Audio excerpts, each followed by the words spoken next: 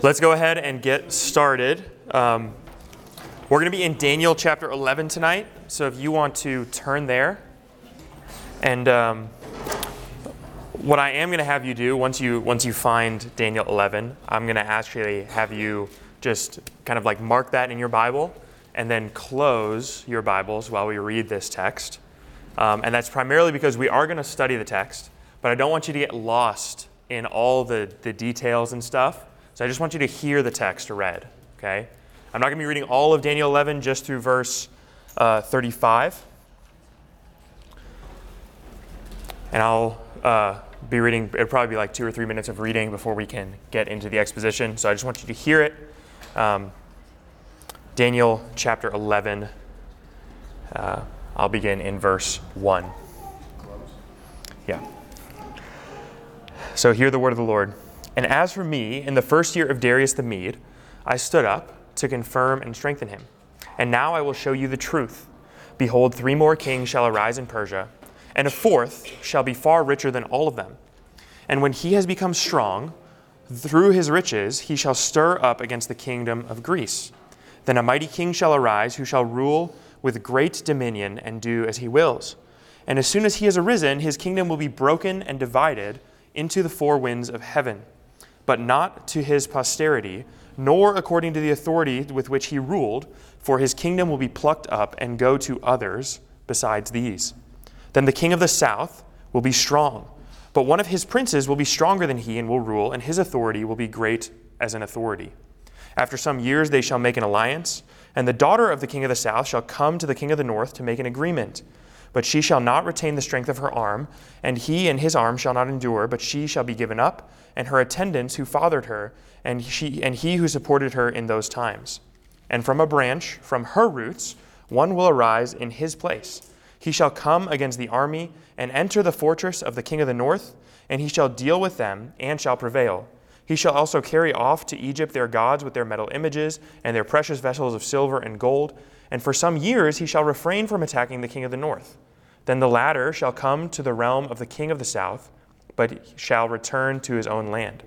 His sons will wage war and assemble a multitude of great forces, which shall keep coming and overflow and pass through, and again shall carry the war as far as his fortress. Then the king of the south, moved with rage, shall come out and fight against the king of the north. And he shall raise a great multitude, but it shall be given into his hand. And when the multitude is taken away, his heart will be exalted, and he will cast down tens of thousands, but he shall not prevail. For the king of the north shall again raise a multitude greater than the first, and after some years he shall come with one great army and abundant supplies. In those times many will rise against the king of the south, and the violent among your own people shall lift up themselves in order to fulfill the vision, but they shall fail. Then the king of the north shall come and throw up the siege works, and take a well-fortified city, and the forces of the south shall not stand, nor even his best troops, for there shall be no strength to stand. But he who comes against him shall do as he wills, and none shall stand before him, and he shall stand in the glorious land with destruction in his hand. He shall set his face to come with the strength of his whole kingdom, and he shall bring terms of an agreement and perform them. He shall give him the daughter of woman to destroy the kingdom, but it shall not stand or be to his advantage. Afterwards he shall turn his face to the coastlands and shall capture many of them, but a commander shall put an end to his insolence. Indeed, he shall turn the fortress of his own land, but he shall stumble and fail, and he shall not be found. Then shall arise in his place one who shall send an exactor of tribute for the glory of the kingdom, but within a few days he shall be broken, neither for anger nor in battle. In his place shall arise a contemptible person who will destroy majesty that has not been given. He shall come in without warning and obtain the kingdom by flatteries. Armies shall be utterly swept away before him and broken, even the prince of the covenant. And from this time an alliance will be made with him. He shall act deceitfully, and he shall become strong with a small people. Without warning, he will come into the richest parts of the province. He will do what neither his fathers nor his fathers' fathers have done, scattering among them plunder, spoil, and goods. He shall devise plans against strongholds, but only for a time. And he shall stir up his power and his heart against the king of the south with a great army. And the king of the south will wage war with an exceedingly great mighty army, but he will not stand, for plots shall be devised against him. Even those who eat his food will break him. His army will be swept away, and many will fall down and be slain. And as for the two kings, their hearts will be bent on doing evil. They will speak lies at the same table, but to no avail, for the end is yet to be at the time appointed. And he shall return to his own land with great wealth, but his heart will be set against the holy covenant, and he will work his will and return to his own land. At that time appointed, he shall return and come into the south, but it shall not be this time as it was before, for the ships of Kittim will come against him, and he will be afraid and withdraw, and he shall turn back and be enraged, and take action against the holy covenant. He will turn back and pay attention to those who forsake the holy covenant. Forces from him shall appear and profane the temple and fortress, and shall take away the regular burnt offering. They will set up an abomination that makes desolate. He shall seduce with flattery those who violate the covenant, but the people who know their God will stand firm and take action. And the wise among the people will make many understand, though for some days they will stumble toward sword and flame, by captivity and by plunder. And when they stumble, they will receive a little help. And many shall join themselves to flattery, and some of the wise shall stumble, so that they may be refined, purified, and made white, until the time of the end, for it still awaits the appointed time. So that is Daniel chapter 11, verses 2 through 35. It is a long section of Scripture. You can feel free, if you want to, look now in your text as well. Now that you've heard the word read, we'll talk about what all that means. It's a long section of text. Daniel chapter 11, the whole of Daniel chapter 11 is a history lesson. The whole thing is one giant review, or rather prediction, of history. So how this works is, from Daniel's perspective, he's talking about things that will come to pass. And from our perspective, these are things which have come to pass. This is similar to Isaiah predicts the birth of Jesus Christ by a virgin. And then when we look back and we see the prophecy of Isaiah, we see Isaiah predicted it, but we look back at its completion. Similarly here in Daniel 11, you have Daniel talking about things that will come to pass in his future, but things which are already in our past. Now, as I was reading the text, you might have felt like there's a lot of moving pieces. This text covers roughly 400 years of human history from the time of Daniel up until the man Antiochus Epiphanes, who we have already talked about in the past. But we're not going to try to map verse 1 or verse 2 to a certain date or time or event in history. And it's not because you can't do that. It's just because there's so many connections, we would literally get lost in all of them. This text in Daniel 11 is the primary reason why critical scholars of Daniel say Daniel has to have been written after the events prescribed. And Daniel isn't a real historical person because Daniel could not possibly have written when he wrote and talk about all the things he talks about and have both of those things be true. The way they rationalize it is like this.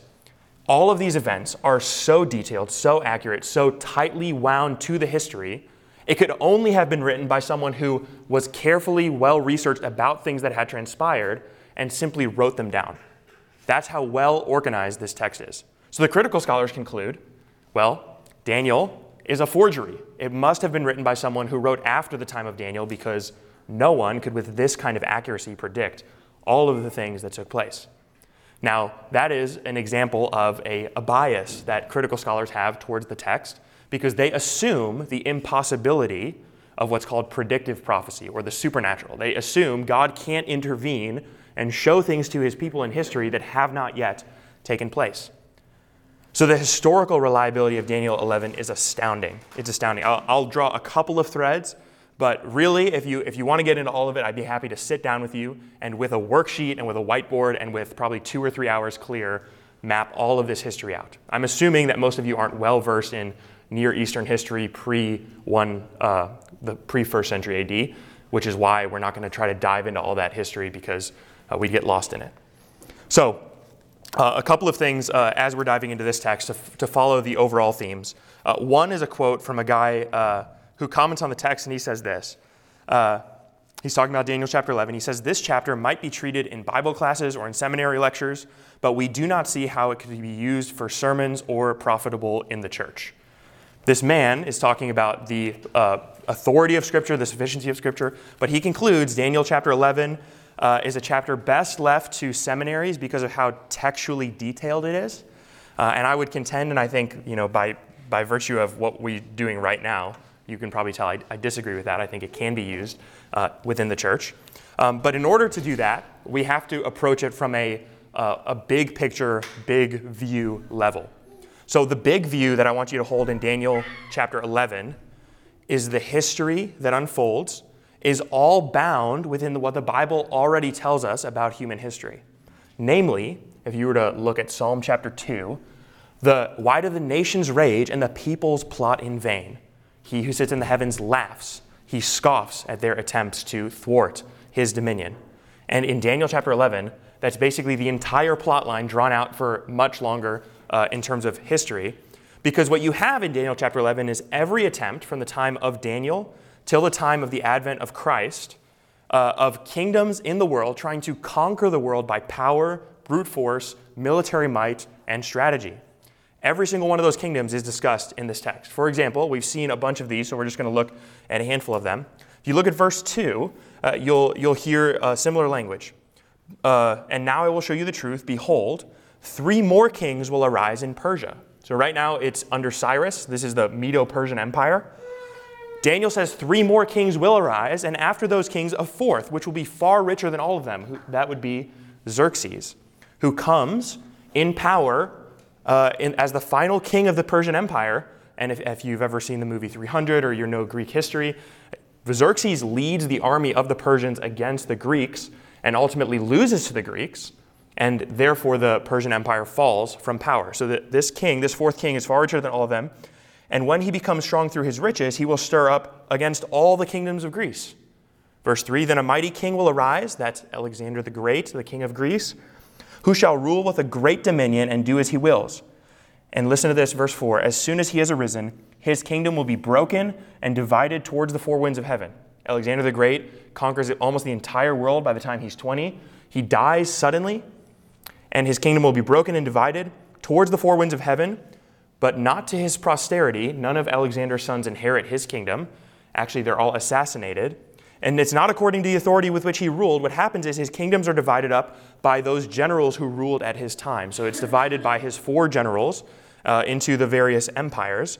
And those 4 generals proceed to go to war against each other. And the rest of the text from verse 5 through the end of verse 20 details the war between 2 of those 4 generals, namely the king of the north and the king of the south, and their multiple year-long skirmish that they have against each other, lasting generations.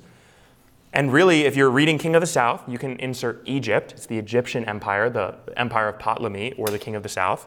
And when you see King of the North, that's the Syrian Empire. So the Greek kingdom is divided, King of the North, King of the South. There's other 2 kings, but they kind of fade from world power. And what's happening is Israel is situated right between the King of the North and the King of the South. So when the King of the North and the King of the South fight, Israel's caught in the middle. It's caught in the war. So as Syria comes down and fights Egypt, they come by and they sack a couple of Israelite cities. And when Egypt goes up against Syria, they come and they sack a couple of Israelite cities. And Israel is kind of torn between these 2 rival factions. So what happens? Well, if you read the text, you can read all the details of the drama. There's an attempted marriage for peace. There's an attempted contracted espionage between the 2. One goes against the other and fights and wins, and then he comes again and he loses, and they both amass multiple armies. And this spans generations and generations and generations. What's the point? The point is the nations rage and the peoples plot in vain. They are always conspiring against God and against the Lord and against his anointed, but they never actually win anything because God is the one who is sovereign. And then what you see in the text with this Psalm 2 worldview is that ultimately their fighting and battles and everything, it amounts to nothing because in the end, what happens? In the end, both the king of the north and the king of the south, they don't gain anything really by their multiple battles. Instead, what happens is a king from the north ultimately defeats the king of the south, but he's not actually the true king of the north. He's a false plant, Antiochus Epiphanes, and he comes in verse 20, it says, then shall arise in his place, this is in place of the king of the north, one who shall send an exactor of tribute for the glory of the kingdom, but within a few days he shall be broken, neither in anger or in battle, and in his place, verse 21 is Antiochus Epiphanes, shall arise a contemptible person to whom royal majesty has not been given. Antiochus Epiphanes usurps the throne away from the one who ruled over him, and he proceeds to essentially dominate the Near East for the rest of his lifetime. Now, I'm not going to dive deep into Antiochus Epiphanes because we've already covered him in detail in chapter 8. I read a whole section out of 1 Maccabees at that time, detailing his war against the people of God. But you'll notice this is the exact same figure from chapter 8. It's the little horn. And you'll notice because in verse 28, detailing this person and his exploits, you'll see that he is the one who is set against the Holy Covenant. He is set against the people of God. And he wars against God's people. He battles against them. He has this contempt against the children of Israel. And so Daniel's being told about all this in a vision. And this text really is, let's say, detailing the total rebellion of the world against God, and namely the effect that has on the people of God. And with the last couple of verses in this text, at least in this historical overview of the nations rebelling against God, you notice what effect does that have on the people of God. If you look at verse 34 in the text, it's in those last two verses that we read, when they stumble, it's the people of God, when they stumble, there will be a little help, and many will join themselves to them with flattery. So many people will look at the people of God with sympathy, will try to deal with them kindly, but really it's just flattery, it's false niceness. Verse 35, and some of the wise, which would be some of the leaders in Israel, will stumble, so that they may be refined, purified, and made white until the time of the end. For so it awaits the appointed time, or still it awaits the appointed time. So you see, the people of God are caught in the middle, and ultimately Antiochus Epiphanes triumphs over them, battles against them, and he persecutes the people of God. What happens with him is he goes to the temple, he sacks the temple, he sets up human sacrifice in the temple of God, he kills all the priests, he forbids circumcision, he only allows the eating of unclean food. He's a total menace to the people of God. And I'm going to put you back down here, buddy. There you go. So you have this cosmic rebellion ultimately typified in this one man, Antiochus Epiphanes. And he foreshadows the man who we'll read about next week in verse 36 and following, who is the ultimate culmination of these antithetical oppositions to the people of God. We've already seen this prophecy again once before in Daniel chapter 7 and Daniel chapter 8. Both chapters cover almost the exact same timeline as these verses do. So what can we take away from this? So if we're looking at this from the worldview of Psalm 2, the nations raging against God and the Lord having his ultimate victory over them, well, what we haven't read in the text yet, but what's kind of subtle in the text, is that God can tell Daniel these things because these things are not outside of God's control. So imagine you have a God who knows all things, knows all possible outcomes within human freedom. He wouldn't be able to tell you the future because he would only know what's possible in the future, not what actually happens in the future. Well, what if you have a God who not only knows the future, but has superintended it to be so? A God who not only observes reality, but who also affects reality by his own providence, and who governs all things in the course of his might. Well, this God would be able to come down and rather easily tell Daniel all that is going to happen with intricate detail. And thus we have the problem of Daniel 11, which kind of thwarts the whole book of Daniel, which is that people conclude it could only have been written after what is going on. It would be like me telling you all the details of World War II, writing with great detail and great exactness about Hitler, his rise to power, all the fights and skirmishes, which elections he wins, which battles he wins, what are his oppositions, who are his allies. If I wrote with great detail all those things, well, you wouldn't be too impressed because that just requires access to knowledge and access to good resources. But what if I told you all those things during the time of World War I, and then they all came true as it unfolds? Well, that would cause great perplexity. And I can't do that kind of thing because I'm not a prophet of God. But Daniel can because he is a prophet of God. He's been ordained by God to see these visions. And we saw last week in the introduction how painful that is to his person. It's almost crushing to him. And then this last piece of Antiochus Epiphanes, this whole raging culminates with one man who is, let's say, a typified person who goes against the people of God.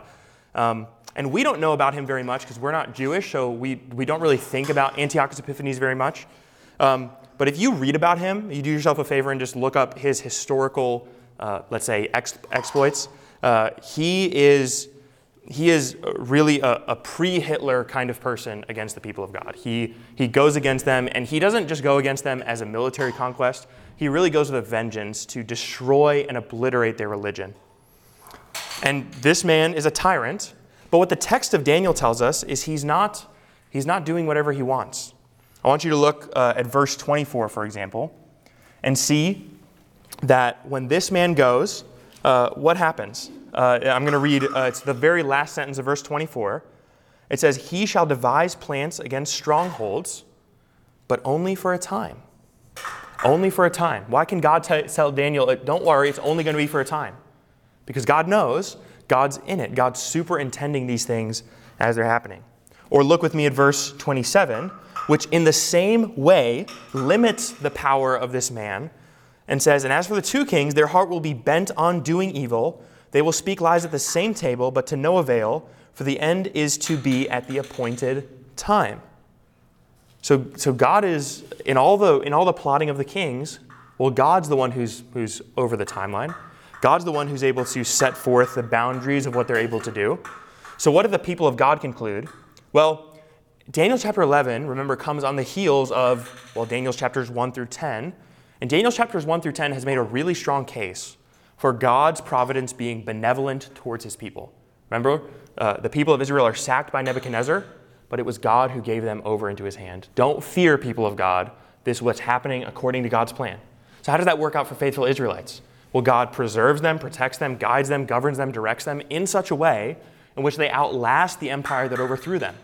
And at the end of that empire, at the end of the Babylonian Empire, they're actually released back into Jerusalem. So the whole book of Daniel so far is a case to trust God's providence, even if it seems like in the moment things aren't going to work out how you think they're going to work out. It looks very bad for the people of God. And then on the heels of that, Daniel 11 turns and says, and it's going to be like that for the next several hundred years. But don't worry, because there's an appointed time. It's a set season. It's a set period. And this person isn't doing whatever they want. They're doing whatever God has permitted them to do and no more. This is the same theology the book of Job sets for us in chapters 1 and 2. Job is vexed, assaulted, he's suffering. But the book of Job tells us that all of what happens to Job, even though Job doesn't understand what's going on or why it's happening, he's not given privy into those things. What we're told is that Job is not given wholly over to the accuser. He's not given wholly over to be done with whatever. God has told the accuser, you can only do this much and no more to Job. And why does God do that? Because God is all-wise and all-knowing and good in such a way that is even beyond our ability to understand, to the point where Job just shuts his mouth and says, I cannot take a case against God after presenting his case before God. So every tyrant in human history has had a leash on them. They've all had this restraint put upon them. Even Hitler, at the height of his empire, was leashed by God. Even if you want to look at the Russian Empire today, or you want to look at the Chinese Empire, and as they go against the people of God, they're all on a leash. They don't have this unrestrained domineering control like they pretend to. They're on a leash. So every tyrant in history that we've seen has had a leash. The case of Daniel makes that clear. Nebuchadnezzar was on a very strict leash. And that's true throughout human history, even till today. Every single person who you look warring against God, plotting against the people of God, is merely doing what they're permitted to do and no more. And God can end that whenever he well pleases. And now, that is, let's say, up against the biblical worldview of Psalm 2, the Lord's anointed, who actually does do whatever he pleases. So you have the king, Christ, who can do whatever he wants, and the nations which rage against Christ, which the conclusion of Psalm 2 is, therefore kiss the Son, lest he be angry. Because the Son is not someone you want to go against with. He's all-powerful, all in control, and he's actually sovereign, not any of these other kings. Christ is over all the earth, and there's not a single plot of land in this world that's not his. He's sovereign over all of it. So what do the people of God then conclude, let's say, given all these realities? Well, we can conclude that if there's one king who's sovereign, no matter what it looks like on the ground, we're going to obey the sovereign king. Okay? If you know that this is all just in some ways a fiction of human rebellion and not the reality of what's going to be true in eternity, well, it kind of gives you a strength to rebel appropriately. Now, the book of Daniel actually has already done this, so I would like to show you how it's already done this before. if you want to look with me at Daniel chapter 3, this is in the narrative section, a wonderful, wonderful story, but it tells us about how do the people of God rebel against kings who have their heart set against God. And one of the things the author does in Daniel chapter 3 is he tells us this whole thing is a fabrication. As bad as it looks for Daniel, as bad as all this looks for Shadrach, Meshach, and Abednego, the whole thing is actually a farce. So he tells us a bunch of times. I think I pointed this out when we were in chapter 3. If you look at verse 1, he set it up on the plain of Dura in the province of Babylon. Or if you look again at the end of verse 2, this is the dedication of the image that the king Nebuchadnezzar had set up. King Nebuchadnezzar made it. It's not a real God. Or if you look at the end of verse 4, and this is the dedication of the image that King Nebuchadnezzar had set up, and they stood before the image that King Nebuchadnezzar had set up. Or at the end of verse 5, this was to worship the golden image that King Nebuchadnezzar had set up. Or at the end of the paragraph in verse 7, this was the golden image that King Nebuchadnezzar had set up. Or if you look at the end of the command in the fiery furnace, this is the end of verse 12. These men, O king, they pay no attention to you. They do not serve the gods you worship or the golden image which you have set up. Now, if you're a Jew and you're reading this, you're thinking, well, why would I worship that image? It's a false image. It's not the reality of worship. Why would I worship it? It's a set up. It's not real. Similarly, Daniel chapter 11 tells us that all these kings and all their warring and raging and ruling, they're not real kings. They're set up kings. They're fakes, if you like. They stand in the place of the one true king, but they aren't the one true king, so you don't have to worship them. You don't have to bow down to them. You don't have to fear them as sovereign because they're not sovereign. And for the people of God, that's fantastic news, because often these kings hate God and hate his people. And we don't have to fear them because they're not ultimate. They're not over us. So then what can we conclude today, let's say, standing so far downwind? Well, the one thing I would really commend to you at some point in your life is a historical study of Daniel chapter 11. I'd be more than happy to do that with you.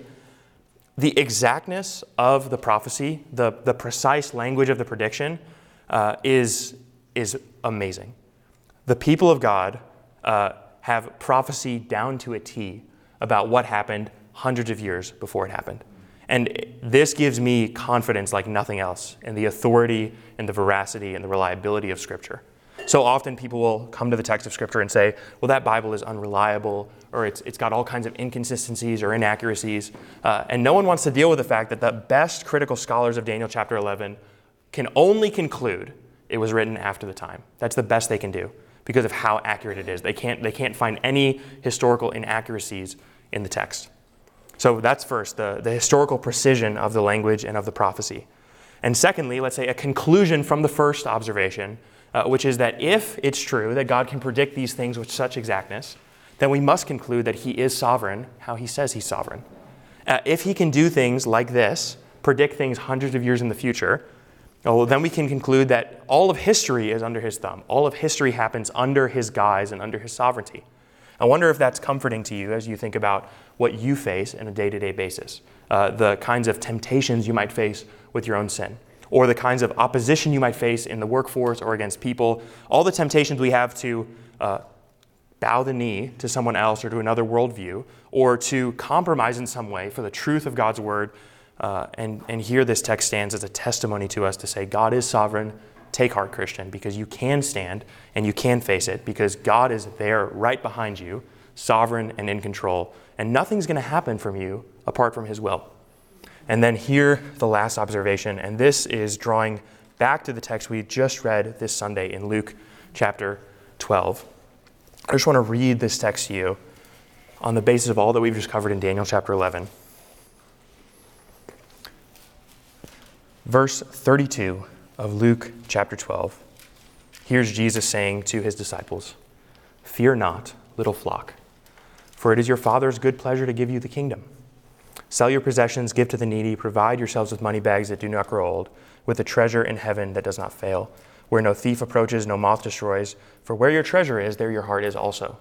Here Jesus calls us to set our eyes above the world, above what's here on the surface, and to not fear anything that might come against us in this world. Fear not, little flock. because it is your Father's good pleasure to give you the kingdom. And here Daniel tells us with a powerful testimony from a historical view of just how tight God's providence and protection of his flock is. In all of the opposition against the people of God, all of the warring of Antiochus Epiphanes, the Jewish nation is still here today. The Jewish people were not wiped out. They were not exposed. They were not expunged. In fact, Antiochus Epiphanes loses, dies, and is overtaken by the Roman Empire. And the Jewish people are still there after all of his efforts. Is God not a providential God who can do whatever he well pleases in the history of the world? Let's pray. Father, I thank you for your text. Lord, I thank you for predictive prophecy and the beauty of the reality that you can know all things, and there's nothing before your eyes, nothing that we will face tomorrow or the day after or in our entire lives that will take you by surprise. You are not only powerful over all things, you know all things, you've seen all things. And Lord, what a comfort it is to us to know that everything we face on a daily basis, from our perspective, living in time, is something that you have merely accounted for in your unfolding of history. Not only that, Lord, but you are a God who sets his affections on his people. And so not only do you know what happens to us, but you actually care for us and what happens to us. And both of those are a comfort to us as we face a world that is opposed to you, that is hostile to you, and in many ways is hostile to us who identify with you. And we thank you and we praise you for the fact that you have promised us in your word that you care for your people.